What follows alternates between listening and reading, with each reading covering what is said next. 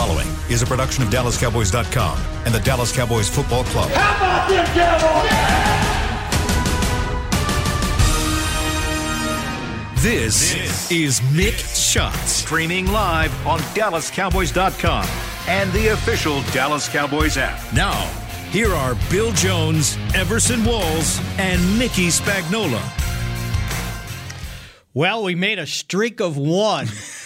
One straight with all three of us here in the SWBC Mortgage Studio for Mick Shots. But today, it's myself, Mickey Spagnola, Everson Walls, and Bill Jones. I think he's been burning rubber or something. He said he had a tire problem. And you guys thought it would be me, didn't you? Right. If anybody was going to admit, oh, yeah, it's going to be Everson. So and, you know, he had to go to the tire place to get it fixed or get more tires, I'm not sure. And you know how long that takes. So Bill should join us shortly, hopefully. And in the meantime, Everson and myself will try to hold down the fort here as the Cowboys are into the offseason with strength and conditioning going on. This weekend, Friday and Saturday, the rookie mini camp will take place. Be interesting to see just how much they're allowed to do out on the field. I know, Everson, it's basically going to be individual drills, the position guys. You can't go up against each other during this mini camp, but it is a mandatory mini camp. So they should have around, 13 undrafted free agents, 11 draft choices, and a couple veterans. So somewhere, or guys, let's put it this way, they were on the team last year. I think Ben DiNucci qualifies.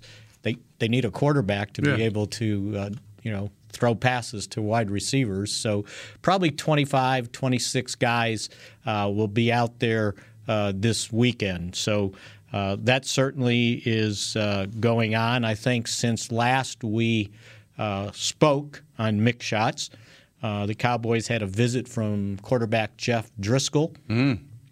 And while everybody was all excited that he was going to sign immediately, I think after he got here, the Cowboys found, or they probably already knew, the rest of us found out that he had more visits to take. Oh, so Jeff is like, he's the stud now. He's he's he's Cinderella. The guy Everybody wants to take the guy that's he's searching for his fifth team since being drafted in the 6th round of 2016. Wow. So we'll see where that one goes. That was always going to be, I think, a financial thing. How much can the Cowboys offer him? He's only started 9 games, so I don't know that is the prerequisite to be a veteran backup quarterback, but at least he's been in the league. Tell me something about him. What's up with Jeff Driscoll? I must admit, I am in the dark here. Yeah, he just never – I don't know if it was recognition because, when he transferred from Florida to Louisiana Tech. Yes. He had right down the street. Ruston, Louisiana. Yeah. He had a nice season there. Threw the ball well. But from my understanding, arm strength wasn't a problem. It was just more of recognition and seeing things. And so we'll see where that one goes. That's one of the things the Cowboys still need to take care of is figure out who that backup quarterback is going to be. They have their own 3 candidates still with Ben DiNucci, Cooper Rush, and Garrett Gilbert. And another veteran potential backup got re-signed, Blaine Gabbert, re-signed with the Bucs. So, not coming here, huh? So he's not going to stay. He's not going to stick around. They actually gave him a $2.5 million base salary for 1 year. God, it is so nice to be a quarterback, right? Man. Oh my goodness! And the best thing is if you just don't have to play. Yes, just get used to the clipboard, and when it's time to play, you go out there and you just kind of stink up the joint. And they're like, no, your best place is over here with the clipboard. Right. Instead of off the team, no, you're going to stick around with the clipboard as a quarterback. How many defensive backs do you see sticking around after they've gotten toasted by 2 or 3 touchdowns? Just to kind of hang out. Right. Hey, just go over there and just hold the clipboard for the defensive coordinator. I just don't see that happening. But what I do see is a little bit of tear coming up into my eye. I see the 13 undrafted free agents. Right. If we're talking about 1981, that would be myself. Michael Downs would be in that category. God, just a whole bunch of guys. So a couple of guys from Ohio State back in 1981. And a couple more kind of on their way in 83, right, with Bill Bates and Mark Tuinei. Yes, just think about that, man. I mean, right now we're just looking at them as just, insignificant individuals. Next thing you know, you might see, like you said, a Bill Bates in there, Everson Walls, Michael Downs, Mark Tuinei. I mean, do you think we have one? Well, and it's going to be difficult because when you had 11 draft choices, you're going to have to really miss for one of those guys or two of them to be able to make the team, and not knowing what the OTAs are going to look like how much of an opportunity are you really going to have to go out there and show what you can do. Right. And at this point, and what if they say, we're doing OTAs virtually? Yeah. Then you really don't have much of a chance to be able to make the team. And, who knows where the preseason's going to go. So that stuff is still up in the air. But I have to say, if I were to come in as a free agent under these circumstances, and it was still the Tom Landry Dallas Cowboys with the same flex defense, I still think I would have gotten it. I don't know about made the team. Right. But I still think I would have gotten it here in regards to what to do regardless of how few practices we've had, what kind of reps I would get. I still think I could get it because there was a couple of times Gene Stallings threw us in the fire. I mean, like during preseason in a ball game, I remember when Randy Hughes went down and I had to come in the red zone. And we're talking about playing 33X in the red zone, and I just had to go for it. You know what I mean? You couldn't think at the time. You had to know. And the other safety wasn't looking at me. He's a veteran. I'm a rookie. They don't hear rookies back there. I'm like, hey, no, they don't want to hear it. I'm here. You should have studied. And just so happened I got it right. So when you got here as an undrafted free agent, did you start counting the numbers of the veterans and going, okay, I'm going to have to beat somebody out to be able to do this? Didn't start doing that until we got to camp. All right. And then that's when the veterans got there. So our 2 weeks were up. Nobody's counting anything right now. It was 25 rookies. Okay, it was 25 rookies. So nobody's counting anything but 25 right now. You have to find your place in line just to go through the drill. There were some guys didn't even make it through drills almost all day because there was so many of us stacked up. So you didn't count veterans at that time. But when they came there 2 weeks later, which is the way we used to do it, veterans came in 2 weeks after the rookies, were all worn out, nappy-headed, tans, breath stinking. And we were just horrible by the time the veterans got there. They come in looking all pretty. And then that's when we started to count. We saw Aaron Mitchell. We saw Steve Wilson. We saw Wade Manning. These are guys that, for some reason, I guess if you look at the Cowboys then as now, wasn't much put into the secondary. Mm-hmm. There just wasn't much put into it. As much as it was an extremely complicated defense, the flex defense, 4 defensive backs, they just didn't put much money into defensive backs. You had Charlie was still there. You had Cliff had just left. Cliff Harris had just left, Hall of Famer. Dennis Thurman was being moved over to corner. We were just a hodgepodge. I would say less potential than they have for the Cowboys secondary right now. So with you and Downs making it in the secondary, who didn't make it? Like you cost somebody when we their start jobs. Counting numbers, it was going to be between Steve Wilson and Aaron Mitchell. Those two guys. Because Benny Barnes is a veteran. He's going to stay. Benny was until Bill Bates got there. Benny was integral in our plan still. Of course, Charlie was still our starter. Dexter Clinkscale being a very close. You could have just said Dexter or Charlie, but Charlie because of the experience. And so we're sitting in the meeting room. The numbers have been figured out through all the defensive backs, and so we say, okay, one person has to go. We step into the meeting room. All of us are still there. That one person has not gone. The number's still the same. By the time the meeting started, someone had tapped Aaron Mitchell on his shoulder and told him he was going to Tampa Bay. Oh, so that's there how was it a trade. happened. And that opened a spot into for the meeting. You. Yes. Well, me or Ron. Fellows. Mike Downs was all the way in. He was in immediately. Fellows was a draft choice. Fellows was a draft choice, 7th round, 7B if I'm not mistaken. University of Missouri. It's true. University of Missouri. Wide receiver, though. Wide receiver. He came in. It was 7A, 7B. He and Ken Miller from Michigan State. Uh-huh. Fellows was 7B, if I'm not mistaken. I may have it mixed up.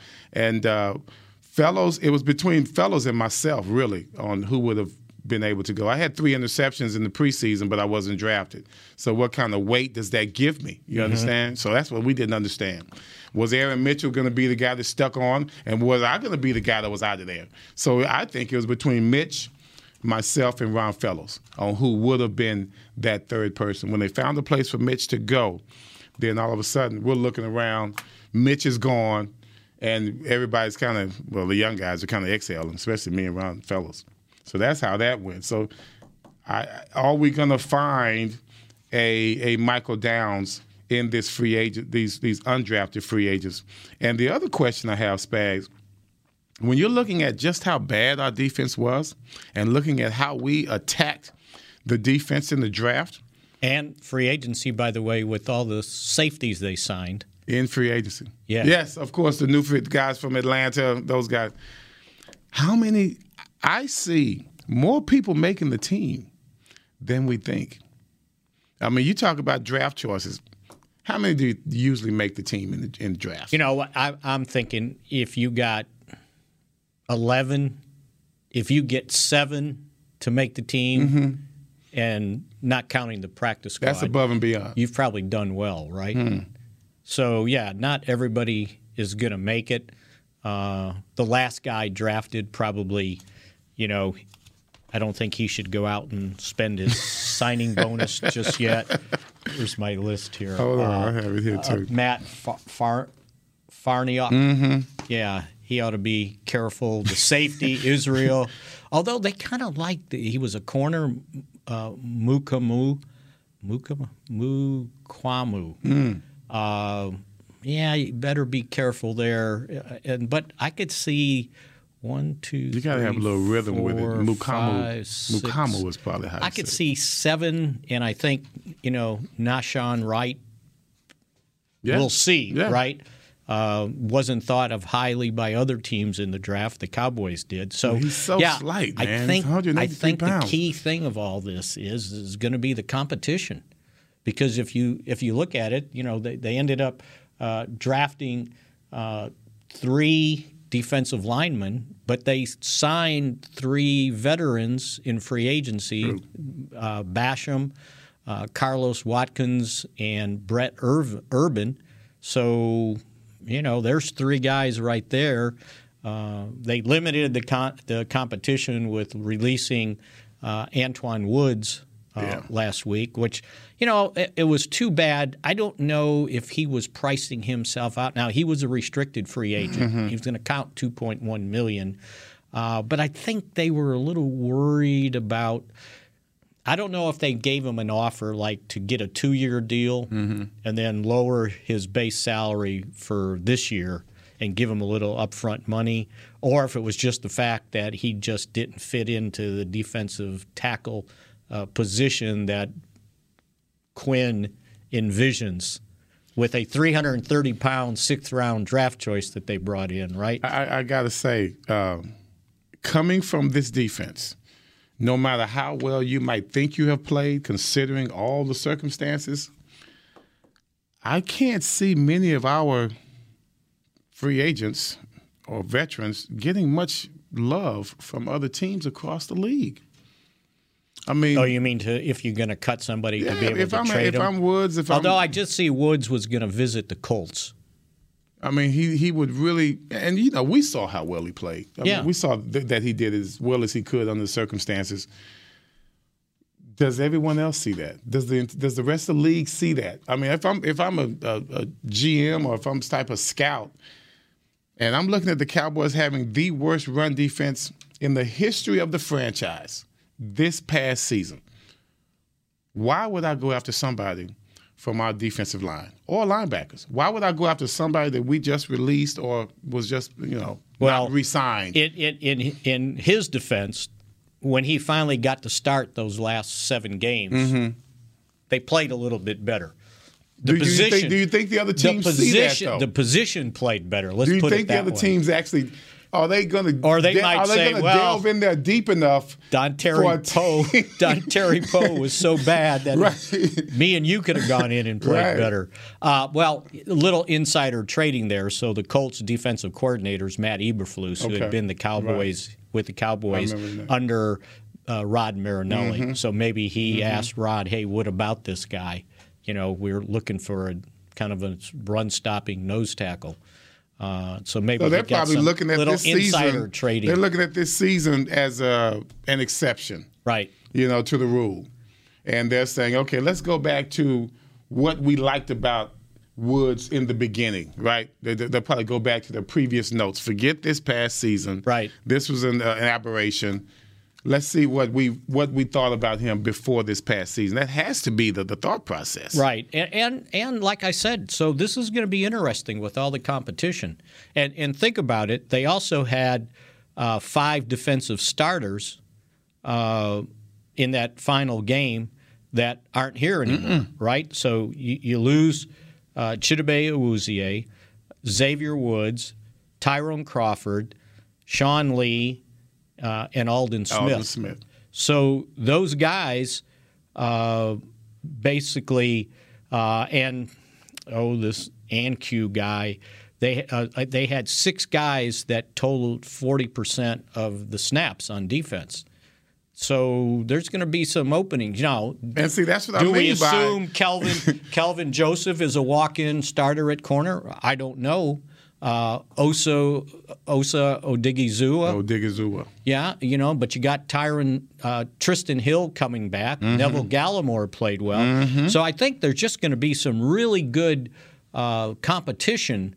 And depth. And maybe a little bit depth. Yeah. And a little bit more size. So if you look at the draft choices, the only walk-in starter for sure is Micah Parsons. And boy, he better start.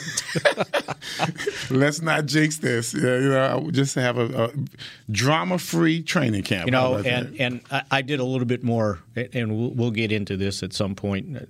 Maybe next week after we actually see him out here. But what a stud athlete he was in high school. He didn't just play football. 8th grade, you said. 8th grade. Bill said and then when he got to Harrisburg High, he transferred from another school. They went to the state championship his junior year. He was the star running back, not only the star running back, but the star defensive end. He looked huge, right? He looked huge. And as soon as the football season was over, he was starting on the basketball team. And then he ran track. He was running the 100 meters at 220 pounds. Looking like Metcalf out there, right? Yeah. Who, by the way, found out that football speed and track speed may be a little different, right? That lets you know how good Willie Gault and Ron Brown was, how fast they were. They ended up being on a world championship 4x100 meter relay team. Yeah. And Metcalf can't touch them. He ran in that meet, the USA Track and Field Golden Games and Distance Open. He ran a 10.37, right? So he was last in his heat. Just in his heat and alone. he was 15 of 17 guys that ran the 100. So for him to qualify for the U.S. Trials, Olympic trials, he needed to run a 10.05, and he is 10.37. Let's think about the guys that we know that were fast. We just talked about Ron Brown, Rams, Willie Gault, Bears, Tony Dorsett. Yes. Tony Dorsett could have hung in that race. I bet he could have. He could have hung. I wonder if Dion would have. Dion could have. You know, I know and also Chris Johnson from Tennessee, right, running back. You know, and I saw the video of Metcalf's 100, and he was good for 50 yards. Yeah. And then the guys start pulling away a little bit. Well, right? Just let you know how fast those guys were, how fast Dorsett was, Chris Johnson. I'll tell you one, the most impressive thing I saw in 100 in track trials in '88 and the Olympics was Florence Joyner Griffin. Yeah, FloJo. FloJo. Mm-hmm. She had the one tight leg and one negative leg. At 60 or 70 meters, she was still accelerating. Most people, you know, after 50 or 60, you're probably not at top speed anymore. No, she was getting faster. I had to learn something from, of all people, Herschel Walker. I never listened to him, but I must have overheard it. I hear he wants a run for governor in Georgia. He needs to just go back and run for it. But he told me something that was interesting. He said track is not about who's the fastest necessarily. How did he put it? He said it wasn't just about racing the opponent and being faster than him. It's who slows down the soonest. Right. You see what I'm saying? Yeah. Because it's like you just talked about, top end speed. We all come out a certain way, but how long can you maintain that pace? Right. Right. And so most, of course, slow down at the end. So that was very interesting on how he said it, and it made me look at track a totally different way. It's not about how fast you accelerate through the line. It's about who doesn't slow down. You know what I mean? Who can maintain? That's my lasting memory from the 100-meter championship race in '88 in the Olympics when Ben Johnson beat Carl Lewis. Yes. And I'm sitting there watching it, and I had a really good media seat. I was like in the middle of the 100 meters. And Ben Johnson's going, right? Carl Lewis is motoring, but all of a sudden Carl Lewis is like this. He's looking. He ain't getting any closer. No. He's looking. And the third time he looked with like 10 meters to go, and he can't believe he's getting beat. No, right? You can see the look on his face as he's running. He looks perturbed. Like, how is this happening? How am I not catching this guy? He knew something was wrong. And then he knew something was wrong. Afterwards, we knew something was wrong because after the race, the runners would go into the locker room, they would do their testing, and we would sit in this demilitarized zone, and they would walk back out for interviews. Well, we waited and waited and waited for Ben Johnson, and he finally came out after a long time, and we were all sitting there going, something's wrong. I don't know. And then they tested him right away. He tested positive They for tested steroids. him right away. Yeah. You know, when a guy wins like that, you're like, just come here, son. No, come here. We have a test for you right here. Let's remember now, Johnny Lamb Jones was another one that we had here. Yep. Now, that is world-class speed right there. That's not, just he wasn't a football player. We always talk about Bob Hayes, talk about guys like Dorsett. They were football players who just happened to be fast. Right. There's a difference between being a track guy and trying to play football. That's what Johnny Lamb tried to do. Alexander Wright. Alexander Wright is another Same thing. Remember the speed? Well, you were gone. Yeah, I was gone. That was the next year, 90. Yeah. He was the second-round pick. Got here late because he held out. His agent was arguing that he was a first-round pick. He got picked 28th. Yeah. But that year, 28th, because the Cowboys forfeited their first-round pick for the supplemental draft. Mm-hmm. So there was only 27, and his agents were arguing, no, he's got to make first-round money. He was the 28th pick. And they're going, sorry, it says 27 here. He's the first.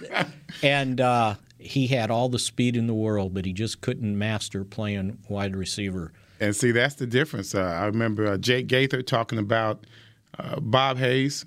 You know, he said, look, guys, just because he's fast, that doesn't mean he's a track guy. He is a football player that runs fast. And the difference is the muscles in the legs. When you look at track guys, they always run straight ahead. Everything's just straight ahead. But when you're talking about a football player, you're talking lateral movement and talking about bursts, quick bursts and going straight ahead. Here's a quick funny story for you, and we'll go to break. Washington, the track star, he played for the Oakland A's. I can't think of his first name. And they basically brought him in to be a pinch runner. And I remember one time he got to first base. He was playing the White Sox, and Dick Allen was the first baseman, and he was a big horse racing fan.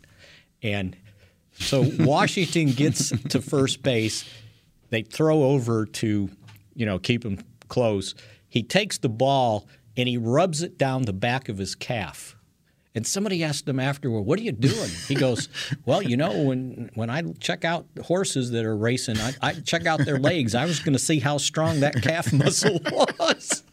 That's old school stuff right there, man. And he couldn't master hitting. He just couldn't do it. So, but they kept him as it was like the DH runner, designated runner. When we come back, I want to pick your brain on who like the greatest athletes. All right, and the other thing we're going to come back is we see the offensive linemen out there doing their guys. Strength and conditioning. I saw them, yeah. And it made me think about this offense coming up this year for the Dallas Cowboys, as we'll continue here in a moment with Mick Shots. Honey, big news. Gary, are you okay? Oh, I'm not Gary anymore. I'm Jackie Flash. What? See, I want the latest smartphone, but the best deals are only for new customers. So to get a new customer deal, I changed my name to Jackie Flash. Okay, but the best smartphone deals at AT&T are for everyone, new and existing customers. That's huge. Then guess who's getting a deal? Is it Jackie Flash? Jackie Flash. It's not complicated. At AT&T, our best smartphone deals are for everyone. Restrictions apply. Visit att.com for details. The Cowboys way, where 16 Hall of Famers and 5 championships shows us what success looks like. Where turkey is always the second best part of Thanksgiving Day. Where we are all defined by one single thing, the star. Where we as fans know it's our job to keep the tradition going. Bank of America is proud to be the official bank of the Dallas Cowboys and to support the quest of living life the Cowboys way.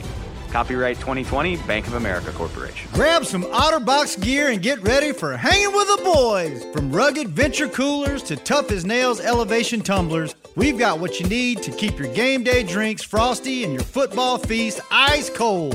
And with cases, screen protectors, and power accessories, you can defend your phone and stay connected to every play. Gear up at OtterBox.com and amp up the fun of every Cowboys game. That's OtterBox.com. Just like all of you, we at SeatGeek can't wait until we're back in the stands at full strength cheering on the Cowboys and singing along to our favorite songs again. We're using this time to make discovering, buying, and selling tickets to events in Dallas easier. Plus, every ticket purchased on SeatGeek is protected by our buyer guarantee, which means you'll get your money back or better if your event is canceled. Guaranteed. Download the SeatGeek app today, and when the time is right, let's go. SeatGeek. Back to Mick Shots. The NFL will release the full season schedule this Wednesday. Don't miss the schedule release show live on the NFL Network at 7 p.m. Central for an in-depth analysis of the matchups. Be one of the first to get the schedule by signing up for Cowboys event and ticket notifications at dallascowboys.com/subscribe. And I'll guarantee you that we'll have that schedule up as soon as 7 p.m. Central hits. It'll be up on the dallascowboys.com, and it's always a good day to find out. You can start planning out the rest of your life for the year for some of us, knowing what games are when, and soon we'll find out if we're going to games or if we're not going to games. And It's always an exciting day to see that 2021 schedule. And saying exciting here on Mix Shots, we're excited to welcome back Bill Jones. Hey, William. I said, did you hear me say? I had some struggles. I said Bill must have been burning some rubber with his tires, and he wore them out. I did hear you say that. Actually, there's, as a result of the power outage in North Texas back in February, there are a lot of houses that are basically having to be reconstructed because of damage. And one of them is my next door neighbor's house. Fortunately, it's not my house, but the next door neighbor's. Last week, my wife had a nail in her tire, and today I found a nail. And so I'm going to blame it on the construction next door. That's but true. I'm on my way out there, and I actually left the house early, okay? I'm going to get there early. I'm going to show up 45 minutes in advance, okay? Mickey's going to be so proud of me. And then all of a sudden, I'm driving down the road about 15 minutes from my house, and alarms go off in my truck. Woo, woo, woo. I got something wrong with the tire. Oh, and my. So I stopped off fortunately, I was like 2 blocks away from a Discount Tire, and so I couldn't figure out what was wrong with it, but they could. There was a nail in my tire. And so now I had returned to the house, and I actually listened to the first segment of the show, and I quickly got on because I was afraid I was going to lose my job because you were doing so well in that first segment. So was this, the house being fixed, is that the house of the neighbor who fell in the pool? No, that's the other side. Oh, that's the other side. Okay. What a neighborhood. I have to visit your neighborhood one of these days, Bill. Just ride around and see what's going on. We'll let the guard gate know that you're coming. No, don't let him know. He might hurt himself. Yeah. So since we'll see if we can let you on. And Bill, I'll let you take over here. I'll just set us up with this. Since we mentioned the schedule, I thought maybe we'd take a look at least we know the Cowboys' opponents, and we'll find out tomorrow the order of play. Obviously, they have. I did this about a month or so ago. They've got 14 opponents, in just counting the NFC East once, the opponents, plus the 17th game this year with New England. So it's three opponents from the NFC East, 4 from the NFC South, 4 from the AFC West, and then the third-place finishers in the AFC North, and the NFC North and the NFC West. So I went back and looked, and I was looking at all the teams they have to play. Home games against the 3 NFC East teams, plus Arizona Cardinals, Atlanta, Carolina, Denver, and the Raiders. And then the away games against Kansas City, the Chargers, Minnesota, New England, New Orleans, and Tampa Bay. I circled the Los Angeles Chargers as maybe that's the Cowboys' opener to open up SoFi Stadium for a football game. What do you think? Or if you have a better guess on who you think the Cowboys would open up against. You mean you're assuming there will be fans in the stands, so open up SoFi Stadium with fans in the stands. Yes, as absolutely. Opposed to last year. Yes, right.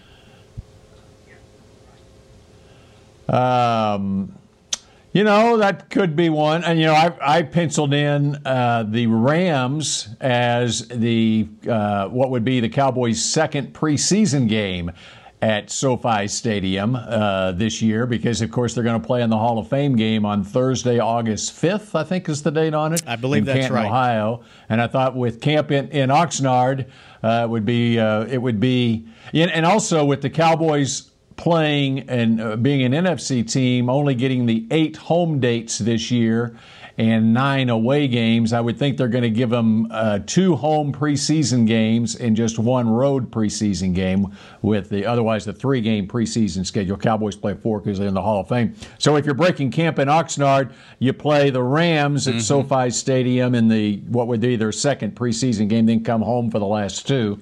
Assuming we're going to Oxnard. It makes Yeah. Well, if Jerry has his way, we're going to Oxnard. Yeah. Right? Yep. I mean, the way it stands right now, Jerry wants to be in Oxnard, and they're making out that preseason schedule as well as the regular season schedule now. So, but anyway, yeah, I think it's a good thought. The other thought that's out there is, how about the Cowboys open at the Super Bowl champs, Tampa Bay? God, that would be interesting. Yeah, I would have to look at what Tampa Bay's schedule is to see who they want them opening with. They get the tough schedule, right? Super Bowl winners, you get the toughest schedule. Well, the two teams in the corresponding division. So they would – no, not really, because they get Washington. Okay. Because they were first place in the NFC East, right? Well, the NFC East, put that aside, tough schedule. And then they would get the – I don't know what their corresponding division is, what the other one they have to play. So, yeah, that'll be interesting to see if they want a replay of the NFC title game or whoever they're playing in the AFC. But obviously they'll host an opener on with that the Aaron Thursday. Rodgers drama. Well, that sounds pretty good. The and NFC title game. Actually, Tampa Bay finished second in their division, so they've got a second-place schedule. It doesn't matter that they won the Super Bowl because the Saints won that division. So it's not the postseason; it's just the regular season. So they get the Giants. If you say so, I don't remember what the final standings were.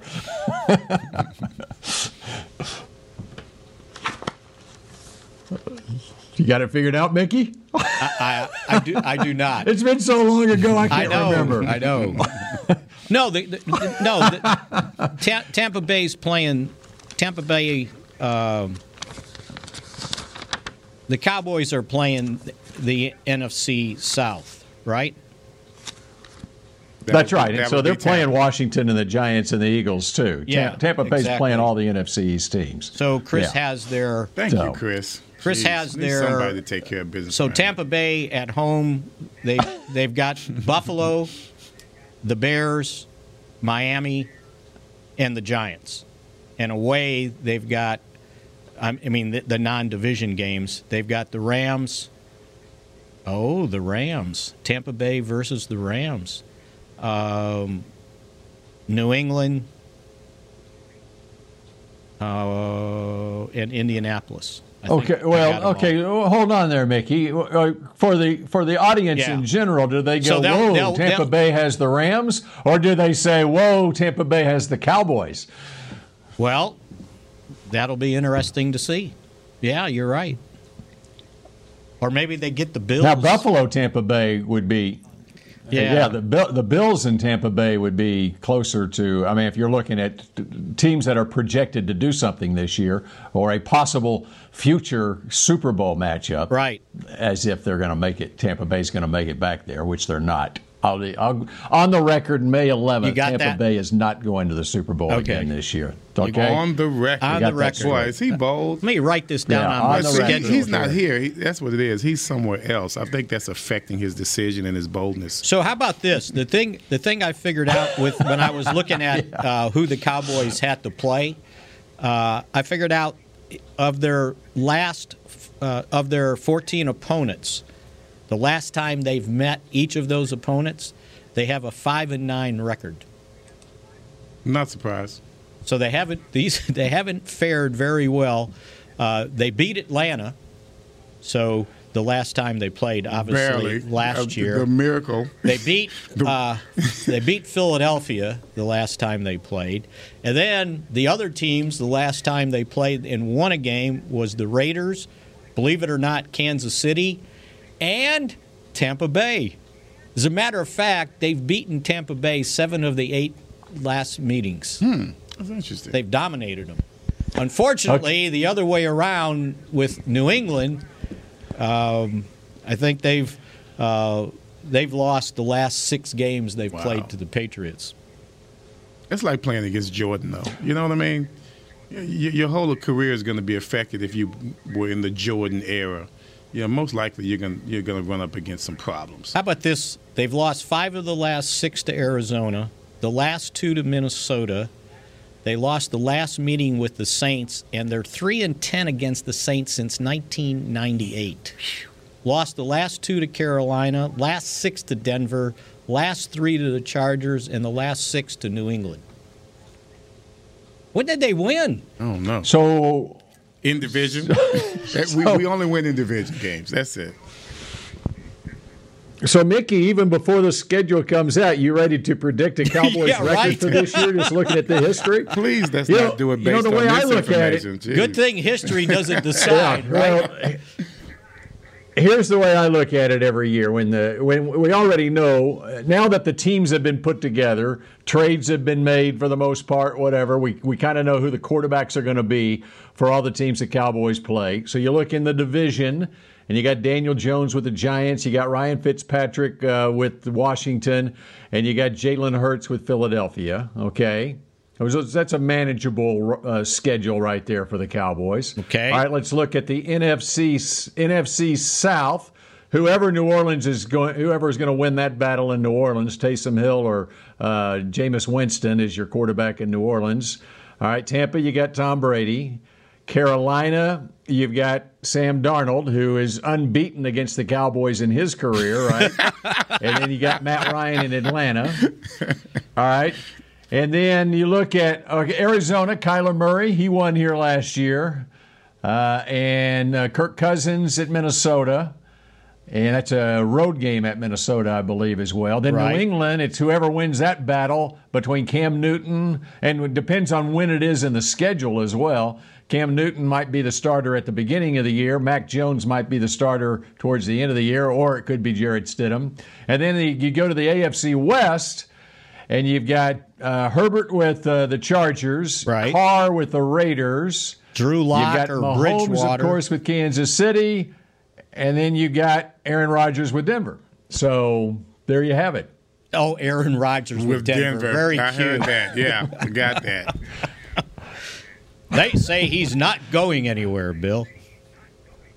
I say this. Okay. I say All this. right. Forget the freaking quarterbacks. You're starting to make me mad again, Bill.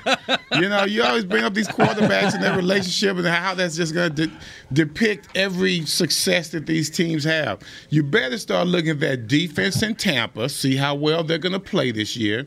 Let's see if they can carry this team all the way, just like they did last time, from the NFC Championship game into the Super Bowl by just controlling that entire narrative the entire season.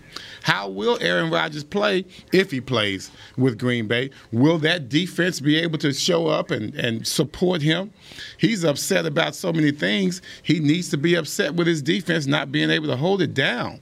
That to me, that really has so much to do with the success. And Tampa Bay showed that last year.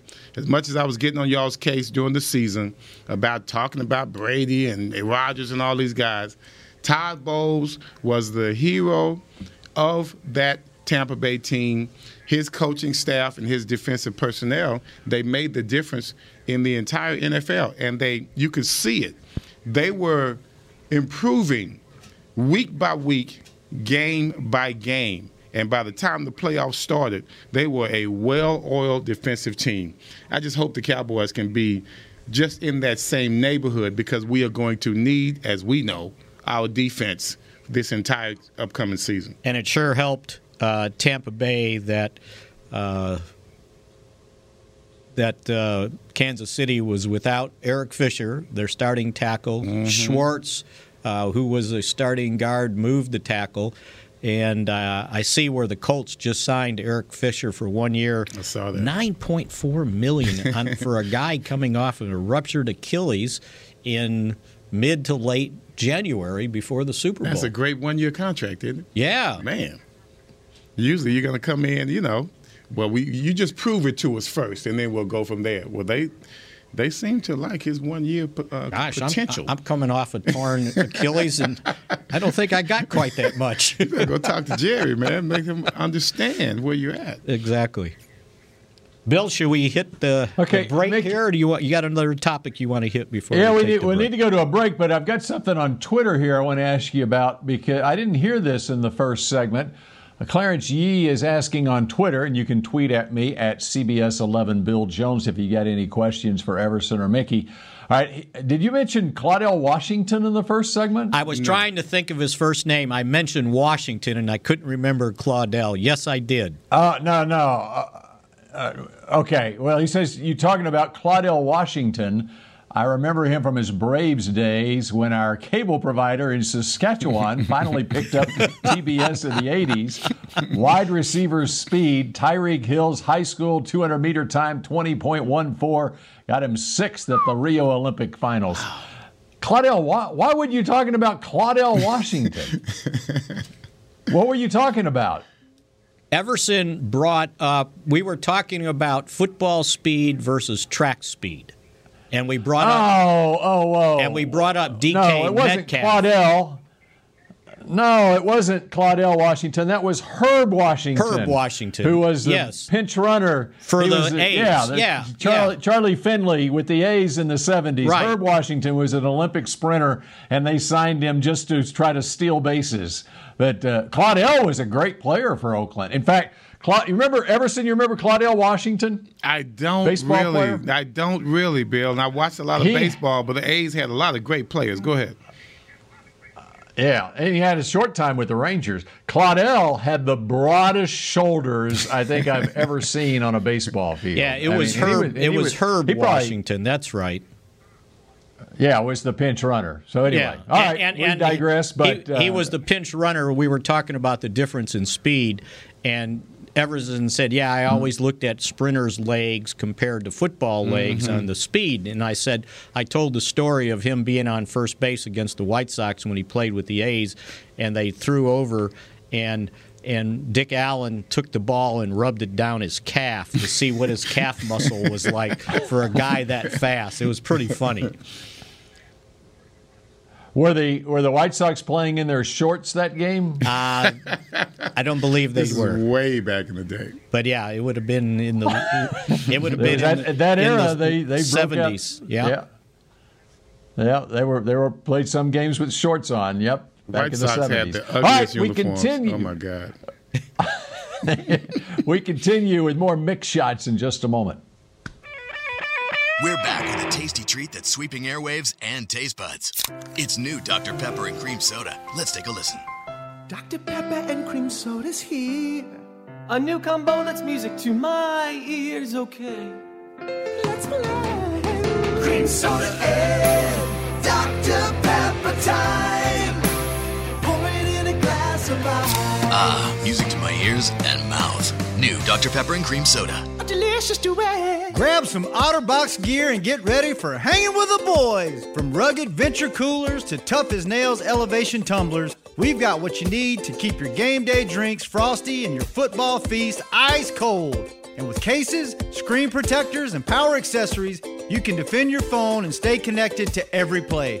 Gear up at OtterBox.com and amp up the fun of every Cowboys game. That's OtterBox.com. Hi, I'm Clint Tillison with United Ag and Turf. When there's work to be done, a real workhorse can make all the difference. Like the Range Boss package. Our 5075E John Deere 75 horsepower tractor features a bell spear and loader and starts at $369 per month. And the price you see is the price you'll pay. No surprises. It works like a horse, so you don't have to. Visit UnitedAgAndTurf.com. Offer ends February 1st, 2021. Restrictions apply. See dealer for details. Now, let's get to work. Want to use what the pros use? How about the official men's skincare brand of the Dallas Cowboys, Jack Black? Right now, you can get the Jack Black Starter, a curated collection of Cowboys locker room favorites for just $10 with free shipping. The starter includes 4 Jack Black skincare favorites, plus a full-sized intense therapy lip balm. Go to getjackblack.com/Cowboys and use the code word TEAMJB. That's getjackblack.com/Cowboys. The Jack Black Starter, $10, free shipping. Back to Mixed Shots.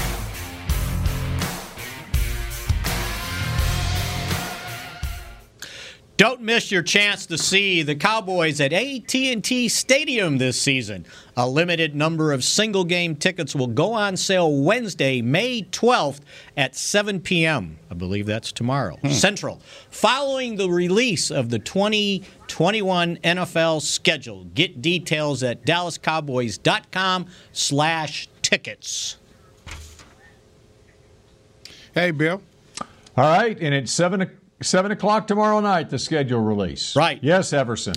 You know, I always your voice is truly missed on some of these readings, especially after Mickey reads them.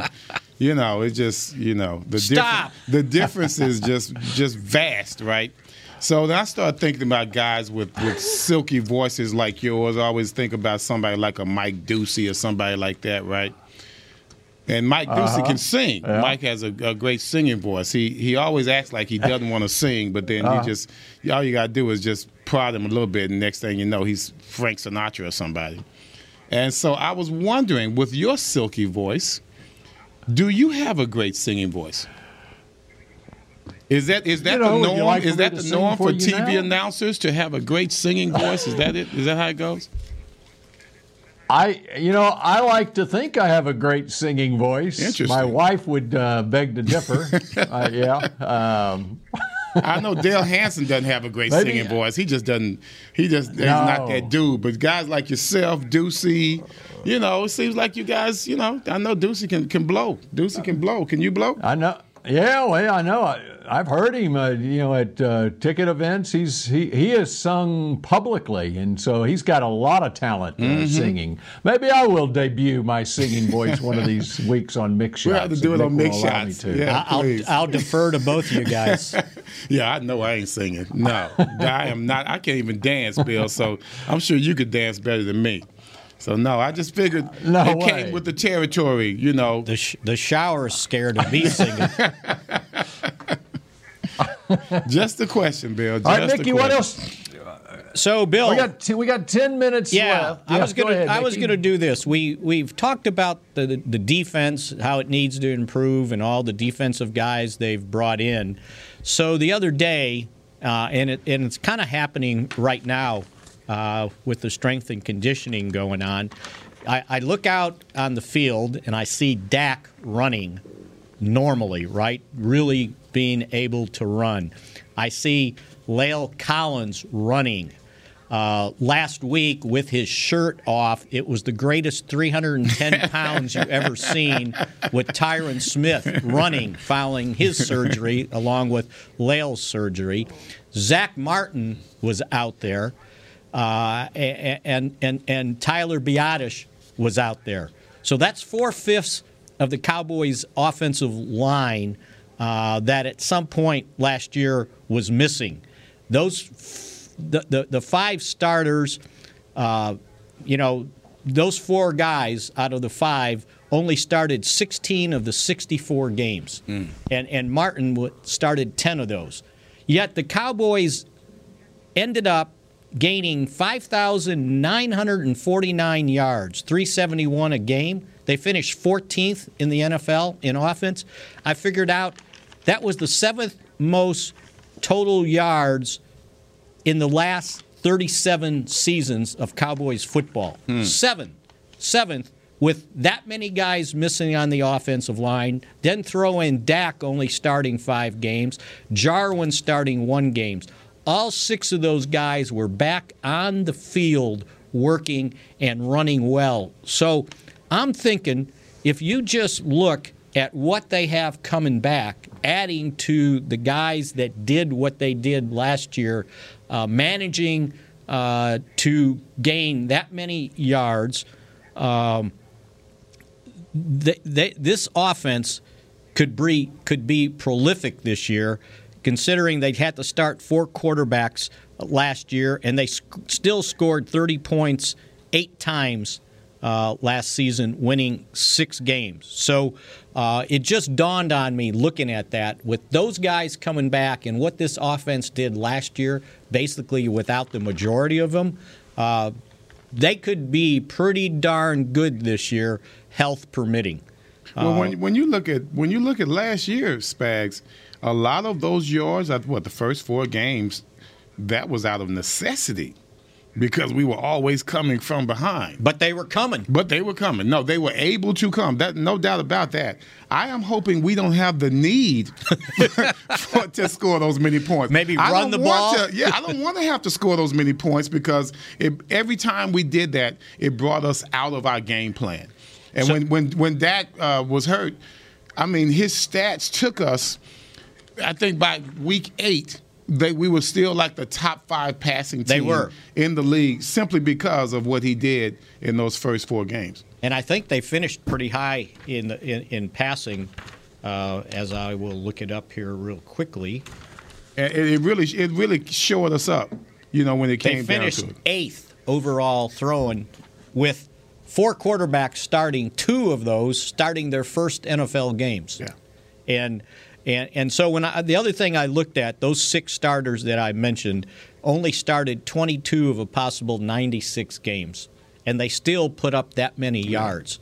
So, and I'll tell you what, Tyron Smith looked really good out there. Did he? I'm telling you, it was the best 310 pounds you ever seen. Oh, I hope you're right, Spags. Oh, my goodness. And so they were out there today working. And the other thing we got to remember is, Connor Williams, I guess, is considered the weak link, but he was coming off ACL surgery, right? And he started all 16 games. Interesting. So, because I know I was one of those guys that was definitely on this case. So when you look at the offense, the only 2 things I think that need to be figured out is who's the backup quarterback and who's the backup swing tackle. Now, they signed the veteran Ty Nsekhe. He's 35 going on 36. He's been playing for a long time and not all in the NFL. And so they've got to figure that one out. They did draft Josh Ball, who might be able to be good enough to challenge him for that backup job. And then the guys that got experience last year, Brandon Knight, Terrence Steele, we'll see where that goes. But so really, you're saying offensively, Tyron is probably, there's no doubt, our most important offensive lineman. Yes, period. Absolutely. Period. And talking to Mike McCarthy after one of the draft day press conference, he was just ecstatic with the progress that Lael Collins and Tyron Smith have made since their surgeries. Zach Martin's fine. Tyler Biadasz is fine.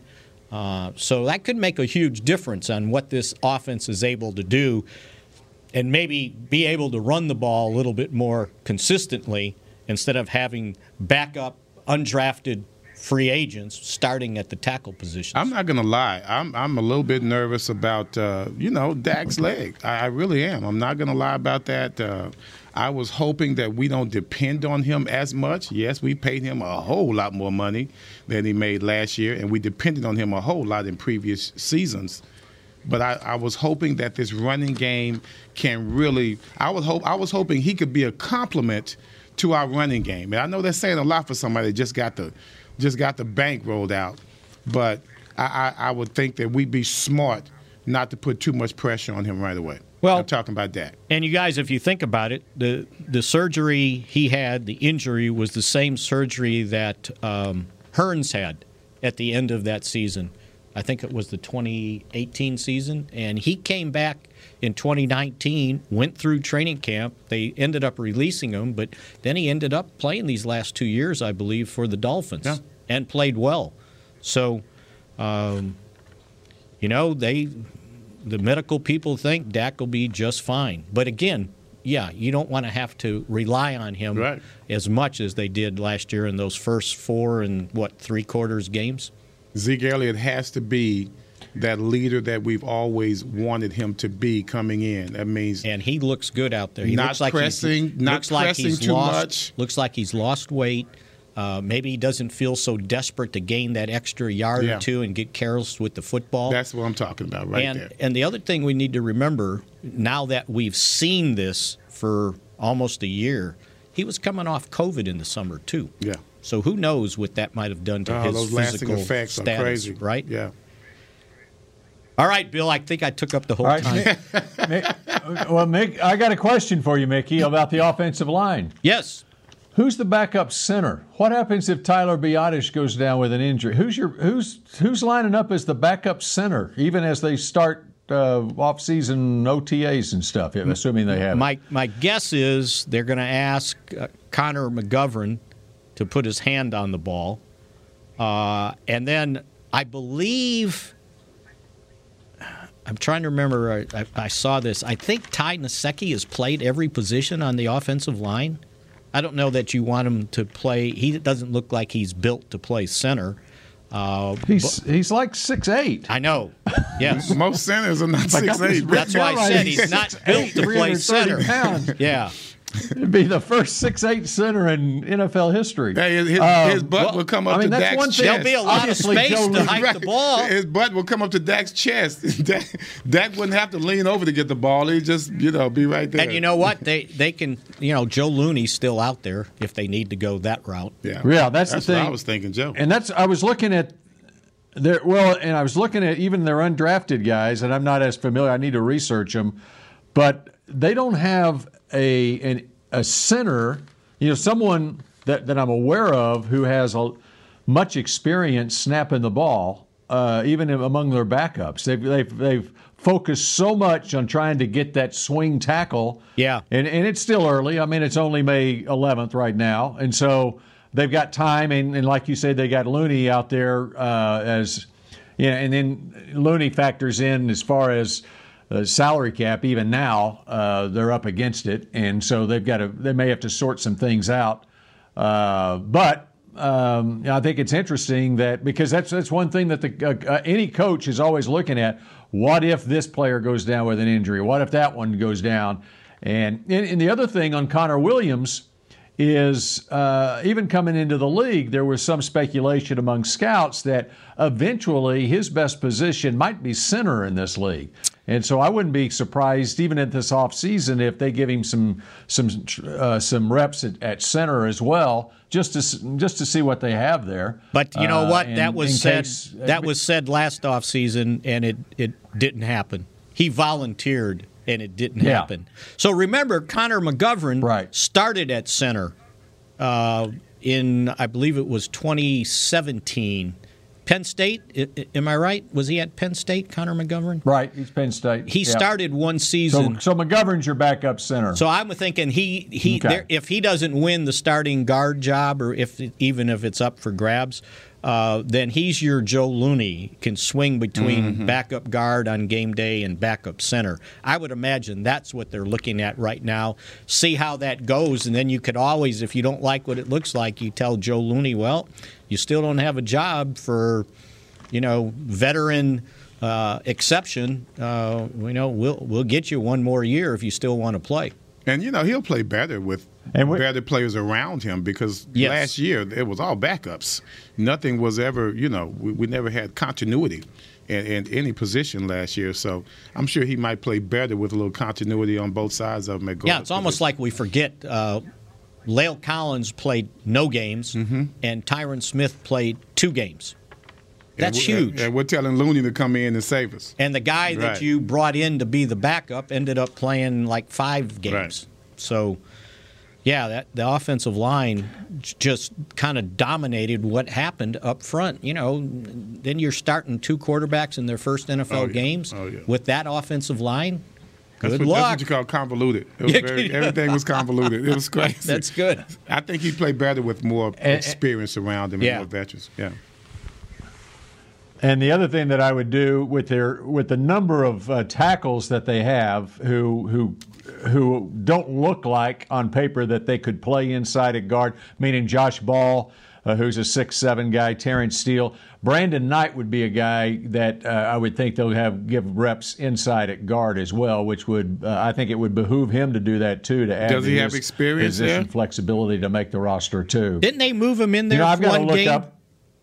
Brandon Knight? I think he's been primarily a tackle even in his career at Indiana, but you look at his body type and he would be one that would be more effective than some of the others probably moving inside. So that's another thing to look out for as we go along, and hopefully we'll have some access here in the next few weeks Hopefully they'll have OTAs out there where we can come watch and take a look at them. Well, what we should be able to look at Mickey? We should be able to look at the rookies this weekend with the rookie mini camp. And that's happened at other places around the league too. So I know the Jets. There was a video of the Jets workout when they got their rookies together the weekend after the draft. All right. That does it for this edition of Mix Shot. So we will have plenty to talk about if we have an opportunity to look at these rookies over the weekend next week, don't you think? Be some great individual drills we'll get to see. Yes, absolutely.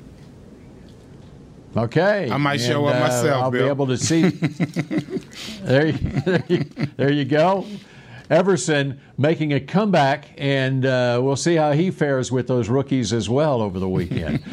All right, that does it for Mix Shots, and we will see you again next Tuesday at 11:30 a.m.